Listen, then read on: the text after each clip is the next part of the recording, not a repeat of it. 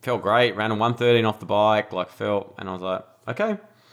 And so haven't looked back. And then I started to notice, like, okay, what body change? My digestive system just felt better. It was just a cleaner way to eat. And as I said, I've got a 2-year-old son. Most of the time he sleeps through the night, but I'm not sleeping as much as I used to. I don't get to nap anymore.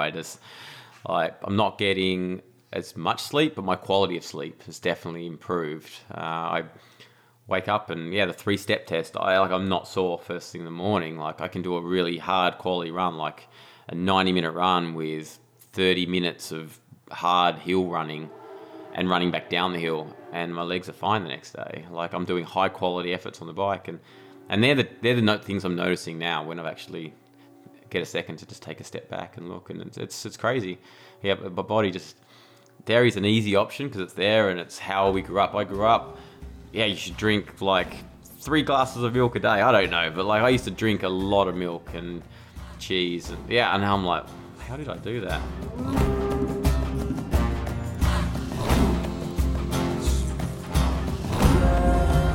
All right, welcome back to the Yogi Triathlete Podcast. I am Jess, your host, and I'm here with Coach BJ and longtime triathlete.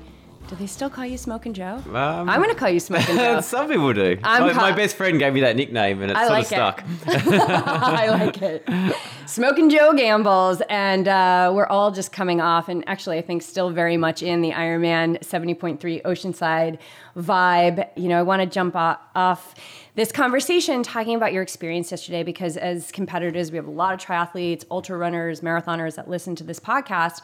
And we all know that like we can plan, we can execute the training, we can show up on race day, we can visualize the day as much as we want, but there's still going to be that unknown and the factors of race day that are going to unfold, and we're not going to know about them until it's happening. And so yesterday, I would say, did not go as you had planned. And so, welcome to the show. Right, thank you. Yeah, let's just dive in there.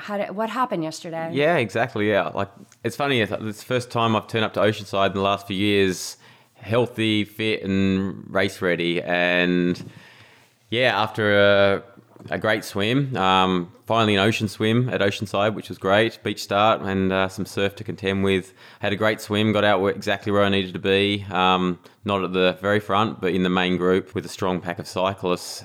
Jumped on the bike and pretty much flattered straight away. And I don't know what happened, but I don't know, hit something, brand new tyres, brand new tubes, and it was just bad luck. And so by the time I got that fixed, I was pretty much at the end of the women's pro field. So I was like, well, I've come all this way, and it's a beautiful bike course, and I'll just use it as a training day because, why not? And I had no intention of ever running the whole thing because I'm actually racing again next weekend in Australia, so there's no point putting 30 miles in my legs, especially on a hard course such as Oceanside. So I just tried to enjoy myself, relax, try and use it as a hard training day and a good hit out. So that's what I did. It was a little bit hard to get my head around, but I felt great, and that's the frustrating thing, that I felt like I was ready for a really good day, and but it didn't happen. That's racing. I've been racing many, many years, and I think that's only my second flat tire ever, so I've been pretty fortunate. Yeah, so. and like we said, I saw at least a handful of people getting a flat in that exact spot, and so I had come around the corner because I wanted to be in that spot seeing everybody come out of the transition, and I saw an athlete on the ground, but then there was a motorbike, like a moped in front of you, and I thought, oh my gosh, like I hope that at this point I didn't know it was you. I hope that athlete didn't get hit. And then as I got closer, I was like, oh, it's Joe.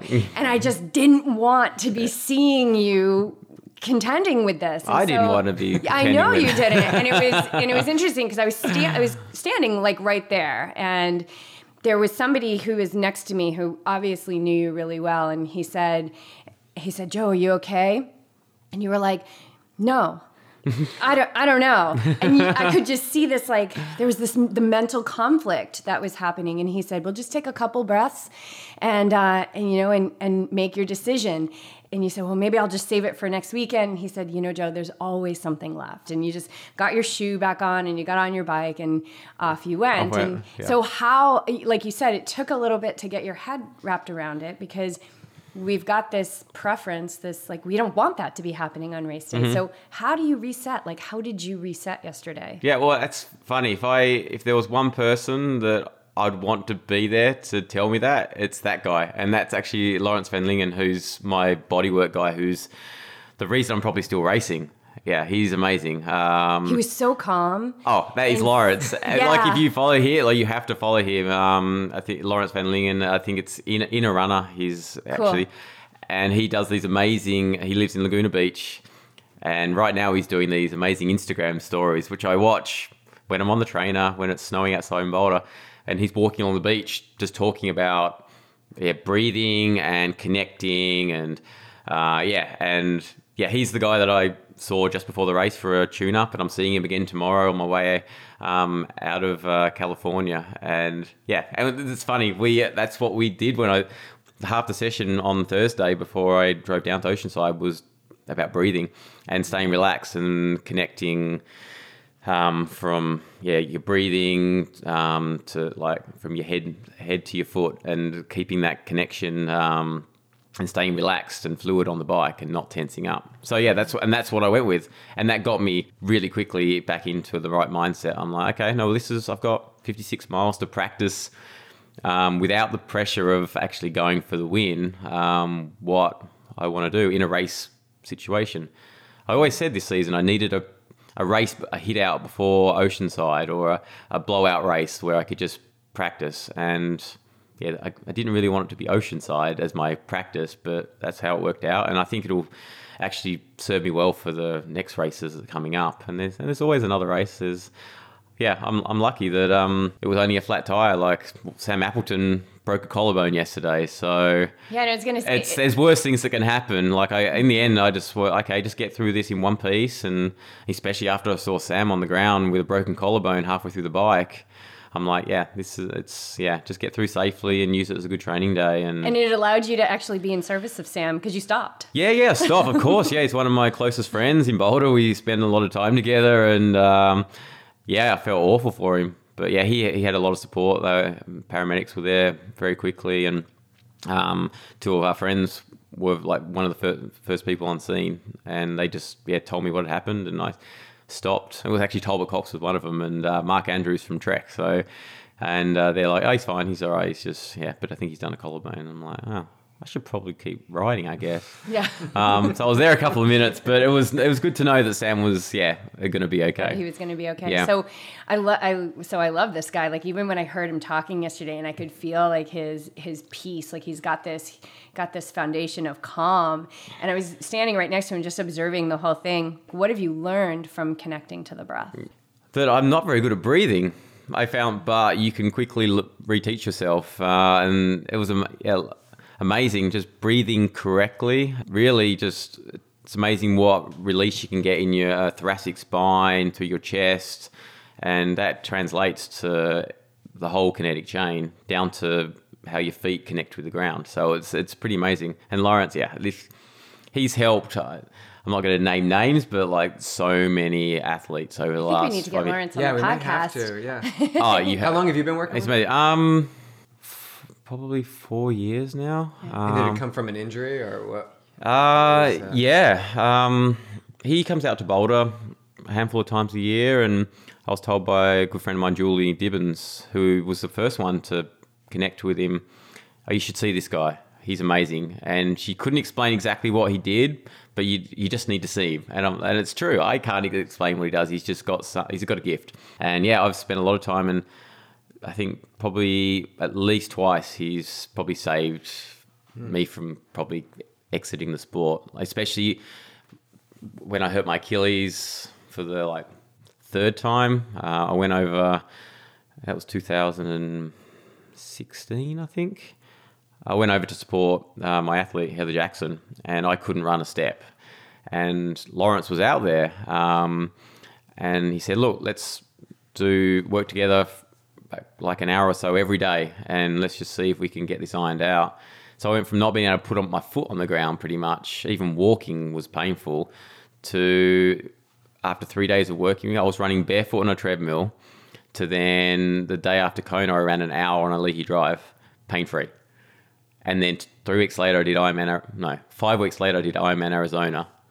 And I hadn't run a step since 70.3 Worlds in Australia because I really messed myself up. And I've had a few issues come up, and but yeah, I'm undoing a lot of bad habits of many years of abuse on my body from not moving correctly or overcompensating, overtraining. I've been doing this. I'm 37. I did my first triathlon when I was 12, and I ran before that. So things are going to come up in that span of time, but you just hit upon something which I think is so important.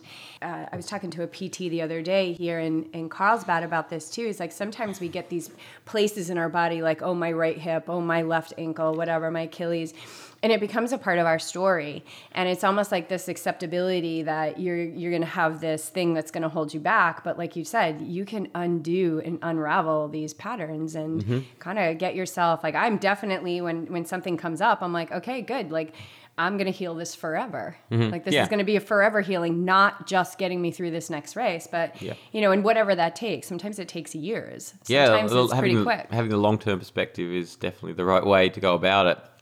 Yeah, when I came back from my Achilles injury, I think spent every day for a year, I'd have like a 30-minute routine that I do. Like, I had inflexible, weak feet, basically, from being put in orthotics from when I was like a teenager, and I relied on them as a crutch. And I had to change this if I wanted to, one, continue to race, and two, be able to go and kick the soccer ball with my son, like when I'm like in my 40s, like, because at that time I was like, I couldn't really like step down off of anything without being a little bit unsure whether my Achilles was going to play up. And it's hard at that point to imagine a life where you don't have that. Yeah, right? I know. But your son, that's me, and I've heard that before from athletes or people who make lifestyle changes, that maybe aren't athletes, that like they have a child and they're like, oh, wait a minute, like this little dude's going to be super active and I want to be active with him. Yeah, for sure. And I mentioned before we started the podcast, I don't want to get to the point where I have to quit this sport. I want to leave like when I'm still healthy and I haven't done long-term damage to my body. I'm still in pretty good shape. You're still smoking, Joe. You're still smoking, Joe. Look, it's definitely, I don't recover like I used to, that's for sure. Like little things that probably I get now in my late 20s, they just disappear. They just go away because, you're 20. But it's funny, one of my close friends, he said, wait till you get to 30. Yeah, and that was when I was 30, I had my first real injury. Yeah. And he was right, and he wait till you have to do the three step test out of bed. That's when you know if it's going to be a good day or a bad day. How your body is in the first step, 3 steps out of bed. Mm-hmm. You're like, oh, it's going to be rough. Yep. Or you're like, oh, okay, maybe I can run today. I think I felt those 3 steps this morning. I was standing on concrete all day yesterday at the race. I was listening to a podcast with you, and you were talking about, you and Crowe were talking, and Crowe was like, well, when you get to be our age, and you're like, dude, I'm like 10 years younger than you. I know, but now I'm in that category. I'm a veteran of the sport, which I don't know when that happened. Yeah, but you've been racing for a long time. I have, yeah, but yeah. And now you're seeing like these Ben Knuts and Eric Auguststroms. I mean, these guys coming up from ITU, it's amazing. Like from my perspective, just seeing, the bar was already being raised and pushed and all of that, and the pace. But these guys, like, my God, watching Ben Knut run yesterday, which was his perceived weakness, and being out there and just crushing the course. But being able to bounce back and forth, like he's still got his toes in he is ITU, bouncing. So he's like back and forth, and he's being successful at both. But that's what you need to be the top of the 70.3 game now. You need that speed. You need to really come from ITU. When you've got guys like Rudy Wild, Rudy Von Berg, not losing 80 seconds in the swim, that means it was a fast swim. Like, we got Knut and Appleton and Lagstrom and Dylan McNeice. Dylan McNeice used to lead swims by himself. Now I think he was out like third or fourth yesterday. That means it was a really hard And Taylor Reed, he's coming up from ITU, and he had a yeah. Well, he was even fourth. behind me. Yeah, but like in the swim, like it's just crazy. Like the swim level just keeps going up and up. I left ITU because I was like, I'm never going to be a good enough swimmer, and I went to 70.3. I'm like, okay, this is a little better. But now it's back to getting when you got Gomez stepping up and Brownlee and Blumenfeld and all these guys. You're like, okay, How far has that changed? So you were in ITU. How far has it changed that you see now? Like there's almost like it's like a team aspect too with like the Norwegians. Like they're just all three of those guys are like hammers. Yeah. So how's that changed since you were in? Oh, well, it's a long time since I did a ITU draft legal race, but it's so different. Like if I was swimming like I am now, back then I would have been out exactly where I needed to be. I probably would have been one of the stronger riders, but I'd probably still wouldn't have had quite the run speed. But now those guys are amazing, and they train. Like the reason they step up so easily from that distance to 70.3 is their training is like volume is as much as 70.3, and they do enough aerobic work and long rides and long runs, and they've just got these amazing biomechanics that they step up no problem And at all. their top end training is so fine tuned that adding in a little bit of distance is not. No, it's definitely. So would you say it's when somebody's going, so ITU or just, your average Joe who's been, pretty successful in Olympic distance going up to 70.3, would you say that intensity, that top end training is pretty key to continue as opposed to being like, oh, well, now I need endurance, so I'm just going to go out and do a lot of math paced stuff? I think that was maybe what people used to do, but I think with the way the sport's going, even at Ironman, people were going back to like, okay, I need to do some really high intensity work. Like if you want to be off the bike towards the front in Kona, you need to be able to ride really fast, and it's quite dynamic, that race, especially at the start. Like there's a lot of surges where you're going over threshold, under threshold, and if you're used to just riding steady state for 4.5 hours, you're out the back door before you get past the airport. It's changing so quickly, and that's why guys that have that background are dominating the sport now.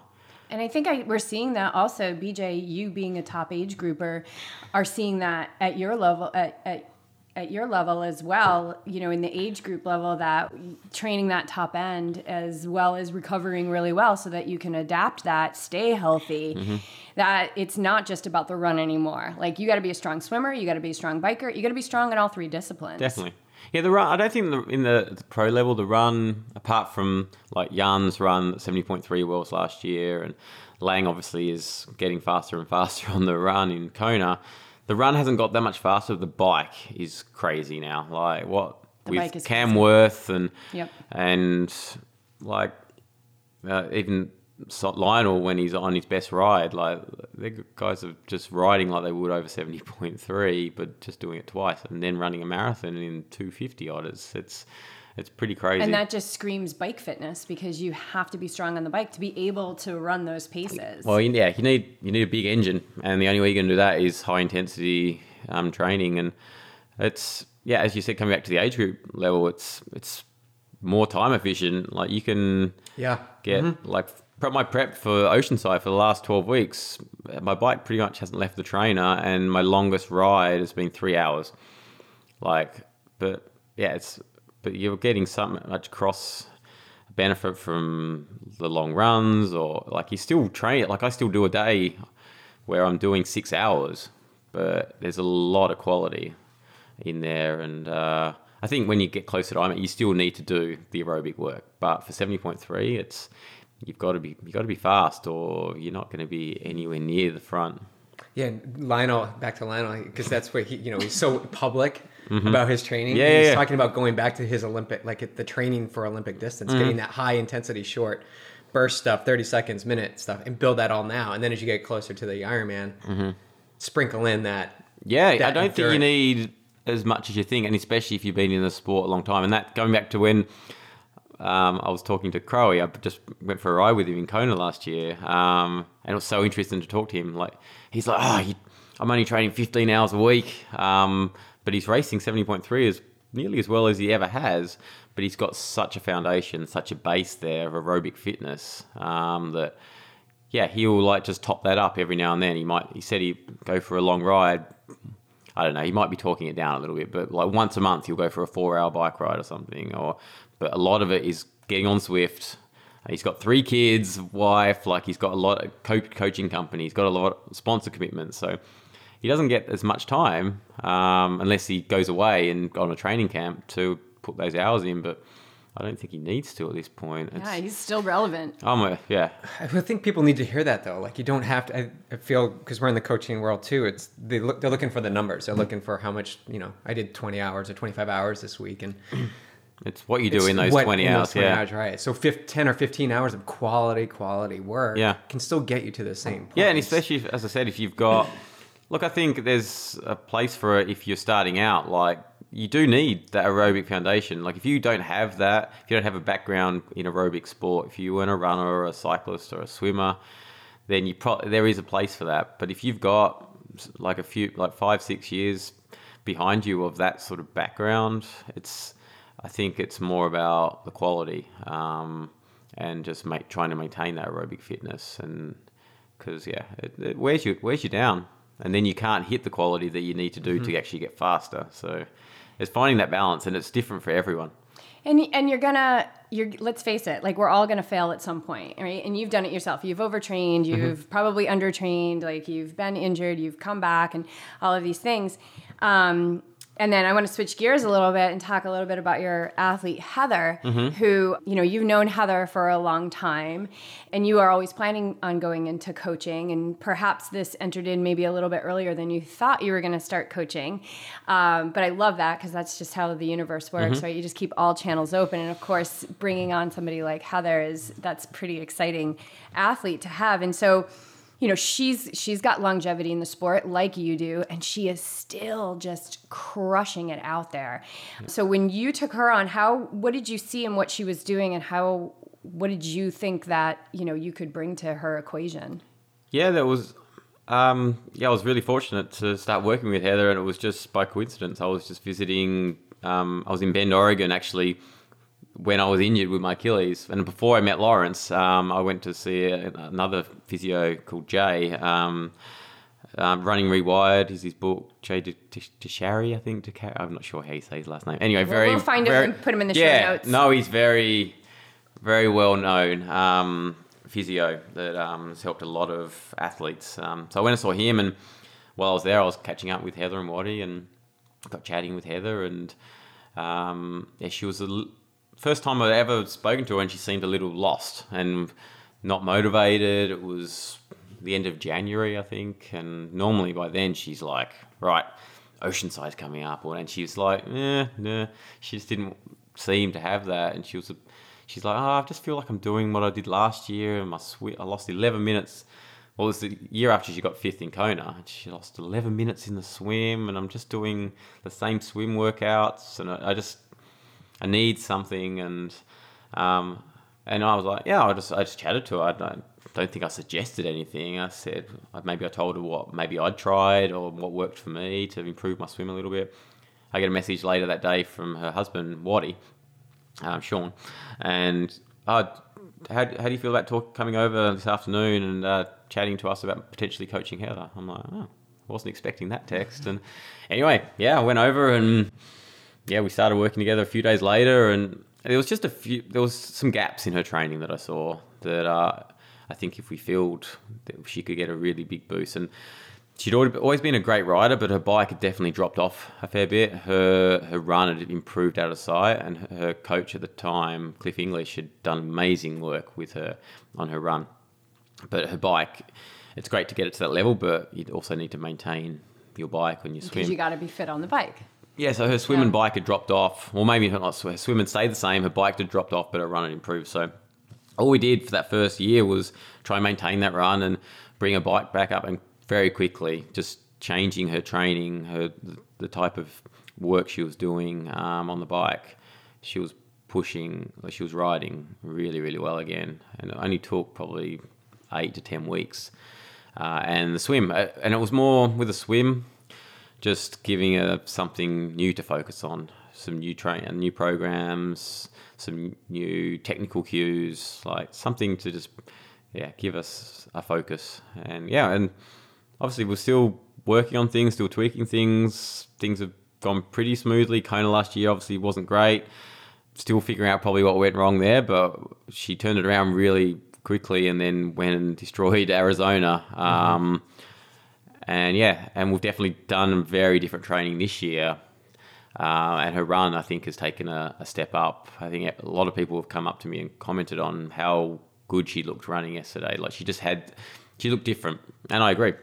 And we've definitely changed a few things with her run program. If you try and improve everything at once, it's a little difficult. So the run's been a little bit more of a focus. The bike, like she rode as well as she has ever at 70.3 yesterday. It's just Daniela was there and Holly was there and Paula and Ellie. And well, they're the 4 best 70.3 athletes going around right now, pretty much, apart from maybe Jeannie Seymour and Lucy Charles. Like there's like that was a world-class field right there. And Heather did it off the back of not a really crazy specific preparation. But coming off of Kona last year, so she didn't have the performance, but then went and, her words, best race she's ever had in Arizona. She said that, right? Yeah, like she didn't tell me that. Well, just in the quick Mike Riley post interview, she was saying it was the best performance, and people that we know in the industry, pros, saying, it was the best. It was the best performance she's ever had. And Carrie Lester, who came in second. She had an amazing race that day. Yeah. Held off. Still can't believe she doesn't have a spot. It's held off Heather for quite some time, and then Heather was just half marathon. Yeah. So what was the magic, or maybe it was just magic that happened between that Kona? I mean, she had to have been a little bit like, oh God, that sucked, and then coming back up to the total other end and just crushing it in Arizona. Yeah, it wasn't smooth between Kona and Arizona. Basically there was no one more disappointed with Kona than Heather. So we chatted briefly. I actually flew out the day after Kona and I said, look, let's talk in 4 or 5 days. Just go relax. I said, you're going to feel horrible and then you're going to feel good. It's just going to be up and down for the next. That's normal. Because it's like grief, right? Like you're going to be pissed. Yeah. You're going to be grateful. She just felt like she let down all her supporters, and there's so many people that are behind Heather when she didn't. Like she did her best, and it just didn't work out. That's Kona. Like she's been so consistent there. You're going to have a bad one eventually. But yeah, we chatted maybe 4 or 5 days after the race when I was back in Boulder, and I could tell she got her head around it. She's like, right, yeah, doing Arizona. I'm like, okay, good. All right, so I don't want you to do anything for another few more days because you still did an Ironman. And then we're going to do a week easy, and then we're going to do 2 weeks of specific work. And that's probably not going to go very well. But if you can do 2 good, like pretty good run workouts and 2 good bike workouts in that 2 weeks, you'll be fine. And she had some bad sessions, but she basically did a couple of good bikes and we didn't really taper. I wanted her to. She had basically 2 weeks of like a week off and a week of just moving, and then I think she did a 2-week block, which she was up and down, and she had like maybe 3 days easy into the race. Like we did like a reverse taper because she needed to get the fatigue out of her body from the Kona training block and the race, and there was no point starting. I'd rather have had. Like she needed to know that she was 100% recovered before she started doing anything. Because what I said her was pretty hard, and but it was only short. It was like maybe a 10-day block. And yeah, we spoke the day before the race. Like she's like, "Oh, I'm a little bit sick, I think, but I think I'll be all right." And I'm like, "Oh yeah, well, let's see how you go. Like, let's just roll the dice and just see how you go." And I think the tactics, I spoke to her for like a minute. I said, do this in the swim, do this on the bike, do this on the run. And, all right, I'll speak to you after the race. Like, it was not, because I think at that point in the season, she just needs some dot points to like just focus on. it's been a long year. She's mentally tired. She doesn't want to overthink it. So I said, like, on the bike, I want you to do 3 laps on the bike. I want you to look at your power, and I want you to your last lap to be your strongest lap. And I was because the Ironman commentary is filmed in Boulder. I actually went in and did some commentary for the Arizona, which I really enjoyed, actually. I didn't know how I'd go, but I enjoyed it. They haven't asked me back, though, so maybe it didn't go very well. Was that with Matt? Was Matt and Didi? Matt and Didi, yeah. So I was watching, and I'm like, okay, Kerry's riding really well, but Heather's holding her. Okay, that's good. And then I think in the last maybe 30, what was it? Like, it was 40 miles a lap. So yeah, maybe the last 20 miles, she pulled in like 2 minutes and got off the bike, I think, with her in the end. I'm not sure. I can't quite remember if she actually caught her. On the on the bike. Carrie on the bike. No, not. She caught her on the run. Oh, yeah, she caught her on the run, but she got within, I think, 90 seconds or 2 minutes. Close. Yeah. She closed about 3 minutes in the last lap. Yeah. I'm like, okay. Like, I had no idea what power she was pushing, but yeah, later on, I went, oh, yeah, she basically even splitted it, even picked it up a little bit on that last lap. And on the run, I want you to do exactly even split. And it's very hard to even split or negative split a marathon, but she was within 2 minutes, I think, which is the best she's ever done. She nearly broke 3 hours. And yeah, that did not go smoothly that day. She was, a little bit sick, and she just had a bit of a head cold, and something like her foot was bothering. Like, things didn't go great, but she just, I don't know, she put it together in her head. And if she didn't, it was all about, and the simplicity of what your focuses were. Yeah. I said they just broke it down into just a few parts on each discipline, and she executed it perfectly. And yeah, it was good. It was a nice way to finish the year after Kona, and to get her spot for Kona next year. And yeah, it was a good positive way to finish off, for sure. I think it started in the framework that you set up for her too. Like, you're gonna feel bad. You're gonna get you rested. You're gonna feel bad. You're gonna feel great. You're gonna feel bad. Mm-hmm. Let's just see how it goes. Yeah. I think obviously that comes from experience and knowledge, which is it's just so important to have that outside perspective, that coaching perspective, to give you that feedback and to have the trust. Like, she's got that absolute trust. Yeah. You guys have that working relationship even before you started working together as coach and athlete. And I just think it's truly important to set that framework up for the athlete. Like, it doesn't have to be all pressure. Look at the whole experience, like all that mind muck that's happening after Kona. Like, let's give you a break. Yeah. Let's just rest. Yeah. Trust in the process. Let's just see how it's going to go. Yeah. The fitness was there. Her Kona prep was like textbook. Yeah. And that was the only concern I had. I spoke to her husband before we went out for a beer, because we get more nervous than her, I think. And I was like, and she's like, I'm just worried that it's too smooth. She's too relaxed. And and didn't have a good Kona. She didn't have a bad Kona, but it wasn't anywhere near what she'd been training. Like, what she was doing in training, I'm like, okay, it's go time. And she was perfect. Whereas in previous years, she'd had some bad sessions where and she'd got pushed a little hard and paid for it a few days later, and we had to have a few days off, and she got a little sick, and maybe that helped her. It actually let her body reset a little bit, whereas this time it was just the trajectory was it was too perfect, I think. Everything on paper said she should have just crushed it, but she should have swum the way she was swimming. She was knocking out 200s in 2:18 repeat, swimming better. I'm like, this is ridiculous. And then I was like, she should have been able to ride with anyone. She should have at least been able to go with Daniela for the first 40, 50 miles. And then I was thinking okay, a 2:55 marathon. Sure. Easy. Yeah. And it just didn't have off train. And she was training in Tucson in 100 degrees. Yeah. And I went out there for 10 days, and I got dropped by her every day. I was just melting. My heart rate was 165. Just going for an easy jog. I'm like, how are you doing this? It was almost like she didn't she had all the fitness, but there was something like she hadn't absorbed it yet. Oh, she did for Arizona. Yeah, I think and that's, she did for Arizona, like she had absorbed it. And I think it goes back to how we started this conversation. It's like you can look at the data and the information all day long. You can look at the mindset all day long, but like race day comes and you just never know how it's going to shake down. Yeah.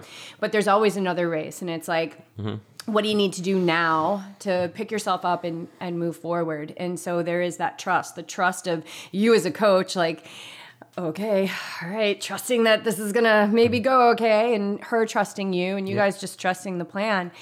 And I want to switch gears a little bit because there's another big piece of trust, and that goes around nutrition. So you have been a lifelong vegetarian. Your grandparents were vegetarian. You told us your parents.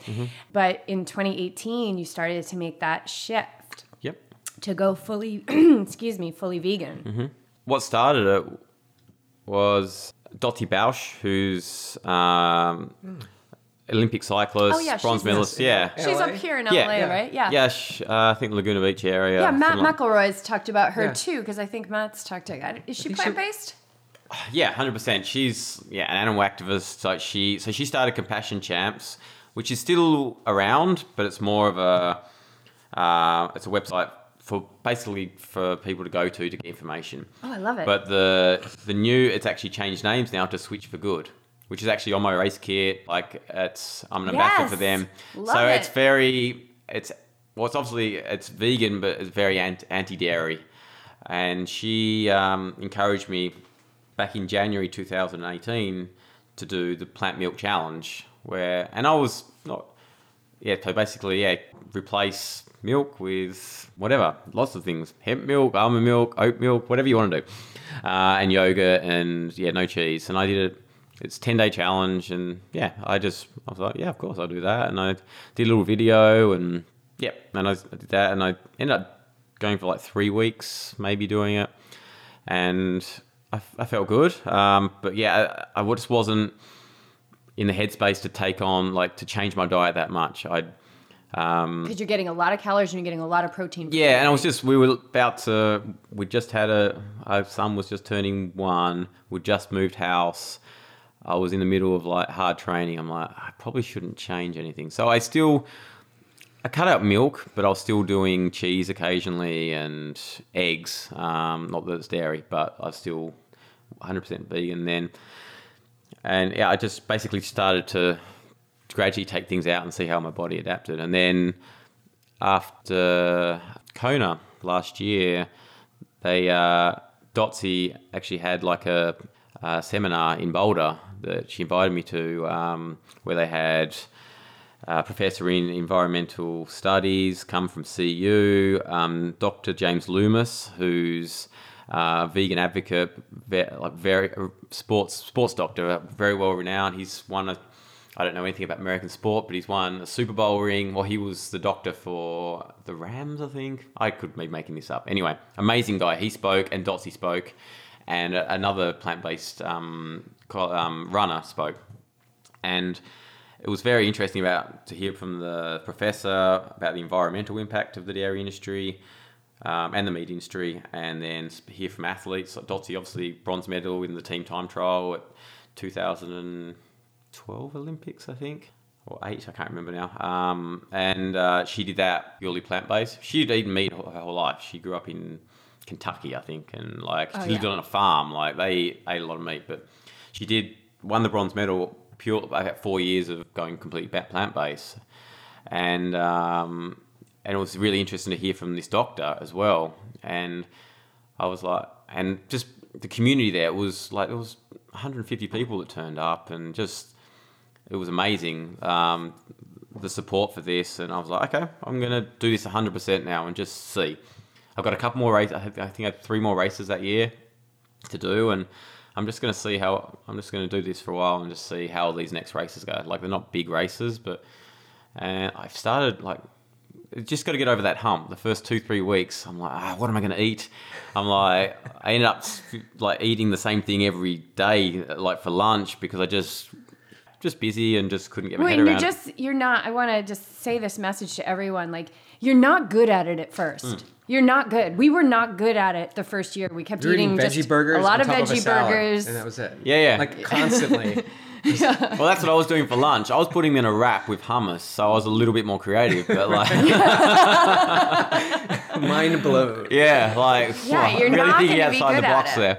there. But you get better at it. Yeah, and my wife's mate. She eats vegetarian, but she's always eaten meat. But I can't remember the last time. So how did these races go? Amazing? Like, yeah.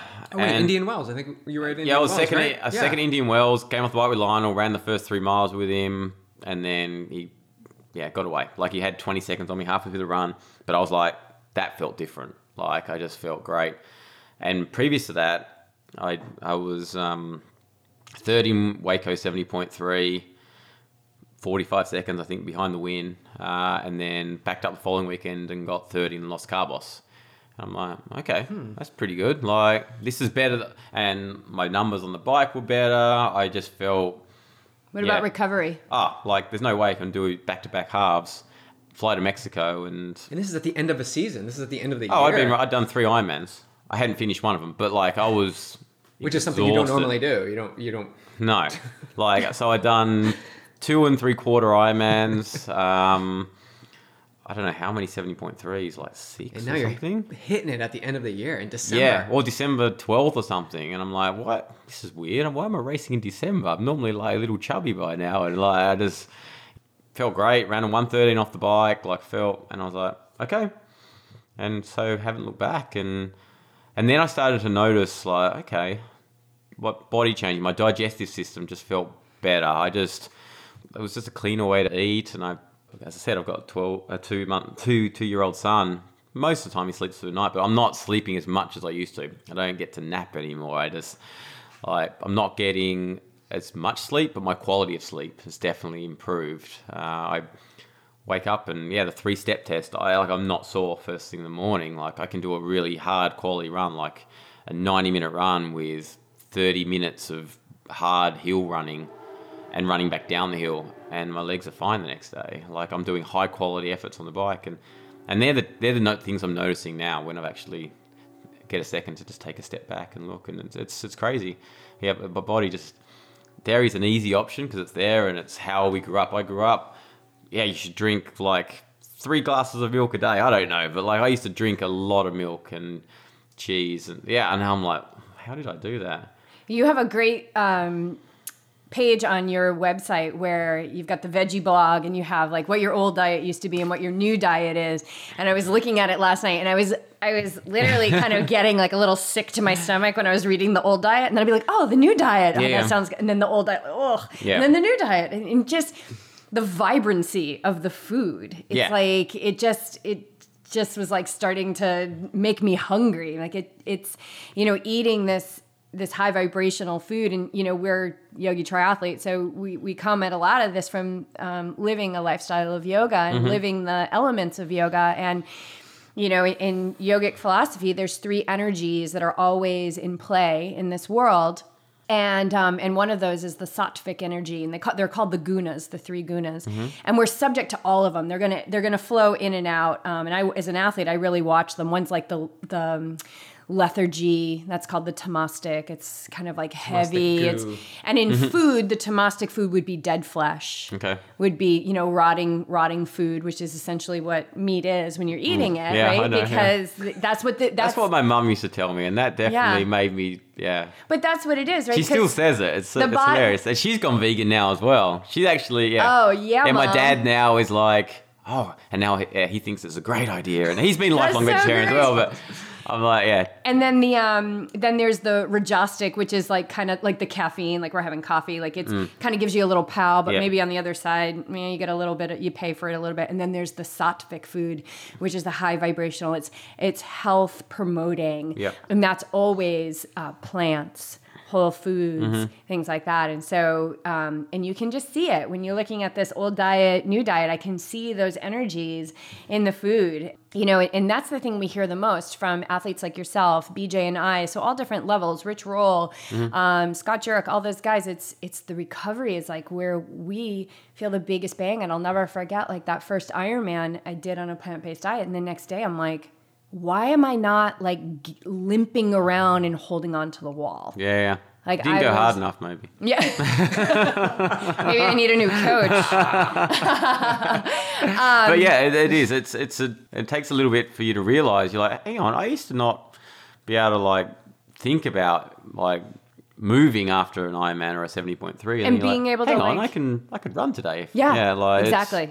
And knowing that. And so we know that Lionel went plant-based and he kind of, and I know you're friends with him, kind of pinged back and forth and all of that. So when he was plant-based, because he's super passionate. So when he went plant-based, was he like, Joe, this, that, you gotta read this and all of that. And then he's kind of bounced back out. Yeah, right? Well, that's sort of, how he is a little bit. He's all or nothing. And it's hard to say. Like, I think he said he went vegan after 70.3 Mont Tremblant Blanc.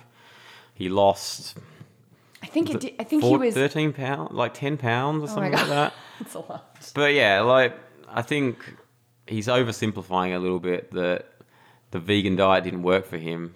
When you lose 10 pounds and you actually try and lose more weight leading into a race because you think you've put on weight because you're carbohydrate loading, he's changed his training, he's changed his bike fit. And I've talked to him about this, and I said, look, the best thing you can do, like, he said, you're not going to be happy with me now, Joe. I'm eating meat again. And his wife's still vegan, which is great. Yay! Like, I think she does most of the cooking. And I said, look, just try and like do 1 day a week and just see how your body is. And then if that works, do 2. Just try and gradually incorporate it. Just try and gradually implement it back into your diet. Because he felt better, but he, I think, got to the point where he changed maybe too many things and he needed to go back to like just changing one thing at a time. And the easiest thing to go back to was eating meat, riding the same size bike frame. I don't know. Like he just moved too many things and he didn't know what had happened from going against Sex so close to winning Kona the year before to not even finishing the top 20. And I honestly think he'll get back to being plant-based. Like he doesn't want to eat animals. He feels guilty. He feels bad about it. But yeah, he also wants to win Kona, and he's still figuring out what is the missing bit. Well, I think part of the missing bit is the word you use, which is gradual. Yeah. Right? Like an all or nothing person. He doesn't know that. Gradual's like, what? He doesn't know, yeah. But perhaps that's something he's here to learn. And I kind of think that that's the secret to his success in the future is whatever it is, making it gradual. And yes, he's so calculated, but the jumps that he makes are just massive. So if you are Lionel's coach, what would you have him tweaking in his physical training? Oh, his physical training. Well, that's a good question. I only know what he's doing from his YouTube videos, which are very entertaining.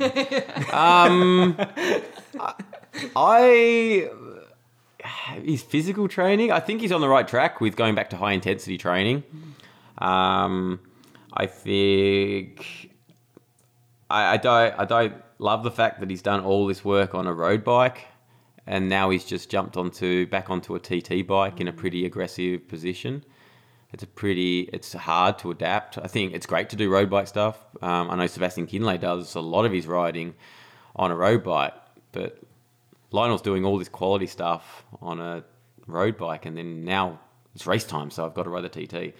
And he's injured right now, which we'll see how he handles that. That's going to be really interesting because he's never really been injured, even though he would be the first to say he doesn't have the best biomechanics on the run. He's so strong that he's just been able to get through it. But I don't know. Like until he races again, I don't really know. He definitely was back to the old Lionel at Indian Wells. Like he was really happy. His power was like a really good numbers, and off limited training he ran well, and that was really good after he was in he had a lot of fatigue in Kona. I think he was a little bit in a hole. So to pull him out of that and then do what he did in Indian Wells, he's definitely back on the right track. Yeah. Yeah, I think that's a really great piece of advice though for people listening too. It's like, that TT bike, that position from a road bike it's significant. And so it's getting in that TT position, especially for Ironman distance. Like you're going to be in that position and getting comfortable there.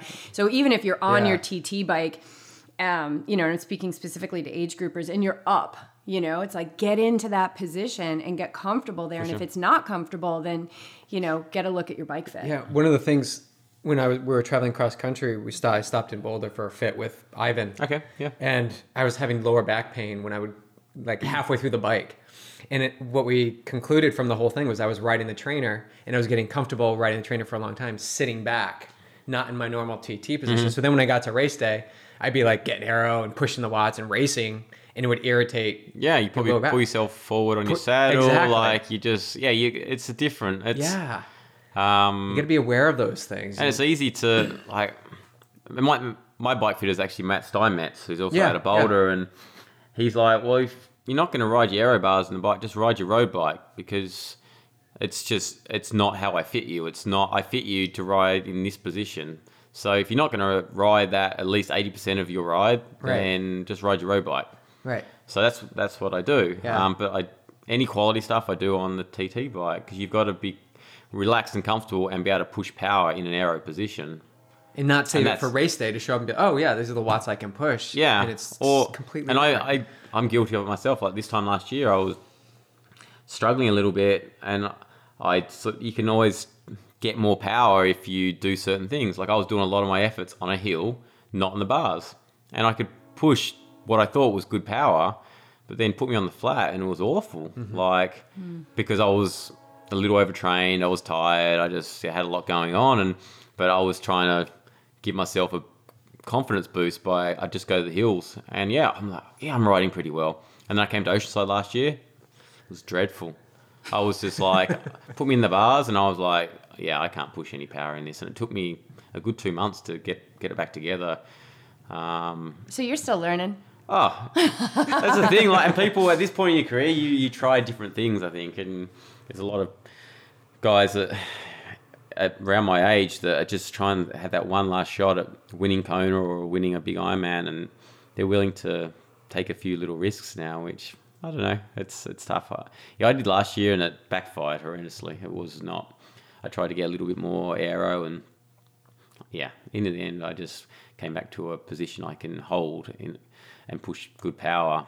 And it's maybe not the most aero position, but if you can't turn the pedals, then it's no point being aero. Right. And so you've got some serious street cred in this sport. You've been a triathlete, like you said, since you were 12, and you're 37, and so you've got a lot of longevity. And what do you think? What's the key to longevity? I mean, you're taking risks, you're succeeding, you're failing, and all of that. But what's the key, you think, to longevity? Just enjoying it. Like you've got to. If I didn't enjoy it, it's a tough sport if you're not enjoying what you're doing. So, and just looking after your body. Like, if training's good when you're not having any pain. So if you can stay injury-free and healthy and be consistent, that's huge. Yeah, running with a little niggle, it takes the enjoyment out of it straight away. It's just not fun. So, looking after your body, especially as you get older, is huge. So that means getting in the gym, doing your strength work, maintaining your flexibility, getting regular body work. Yeah. It's way more than swim, bike, run. Oh, it is. That's the thing. Like, you got to do that, but to be able to do that properly, you need to do all the other little things. So it's a full-time job. And I scratch my head on how age groupers work full-time, have a family and still do this. And that's where it comes down to, like, maybe I'd rather an age grouper do like 12 hours a week of swim, bike, run and maybe 3 hours of other stuff that allows them to get more out of those 12 hours than skip that and try and I've got to do 20 hours of training this week. 20 hours of what? Like, it's probably going to be junk. Right. I think there's a big deprogramming that needs to happen around, like, more is always better. Yeah. And so that's why I love having people like you on here who have been in the sport for so long and can reinforce that trust. And yeah, you are going to take risks, and yeah, you got to be willing to fail sometimes, but that it's not just swim, bike, run, and do it for the love of it. Do it because you love it. Especially age groupers, they're not getting paid to do this. They're paying a lot of money to do it. And some of them are working jobs that maybe don't fill them up, but those jobs allow them to do what they love. For sure. And so staying in that gratitude, I think, is really key. Definitely. Yeah. So what's the best way for people to follow you? Where are you most active? Probably Instagram. I'm just about to launch my new website, which is Joe Gambles Racing. Yeah. Twitter, Instagram, Facebook, it's all just Joe Gambles. So pretty easy to find. But yeah, I'm just about to launch this website, as I mentioned. I'm going to start doing some more coaching and make programs available online, and open to taking on a few more athletes.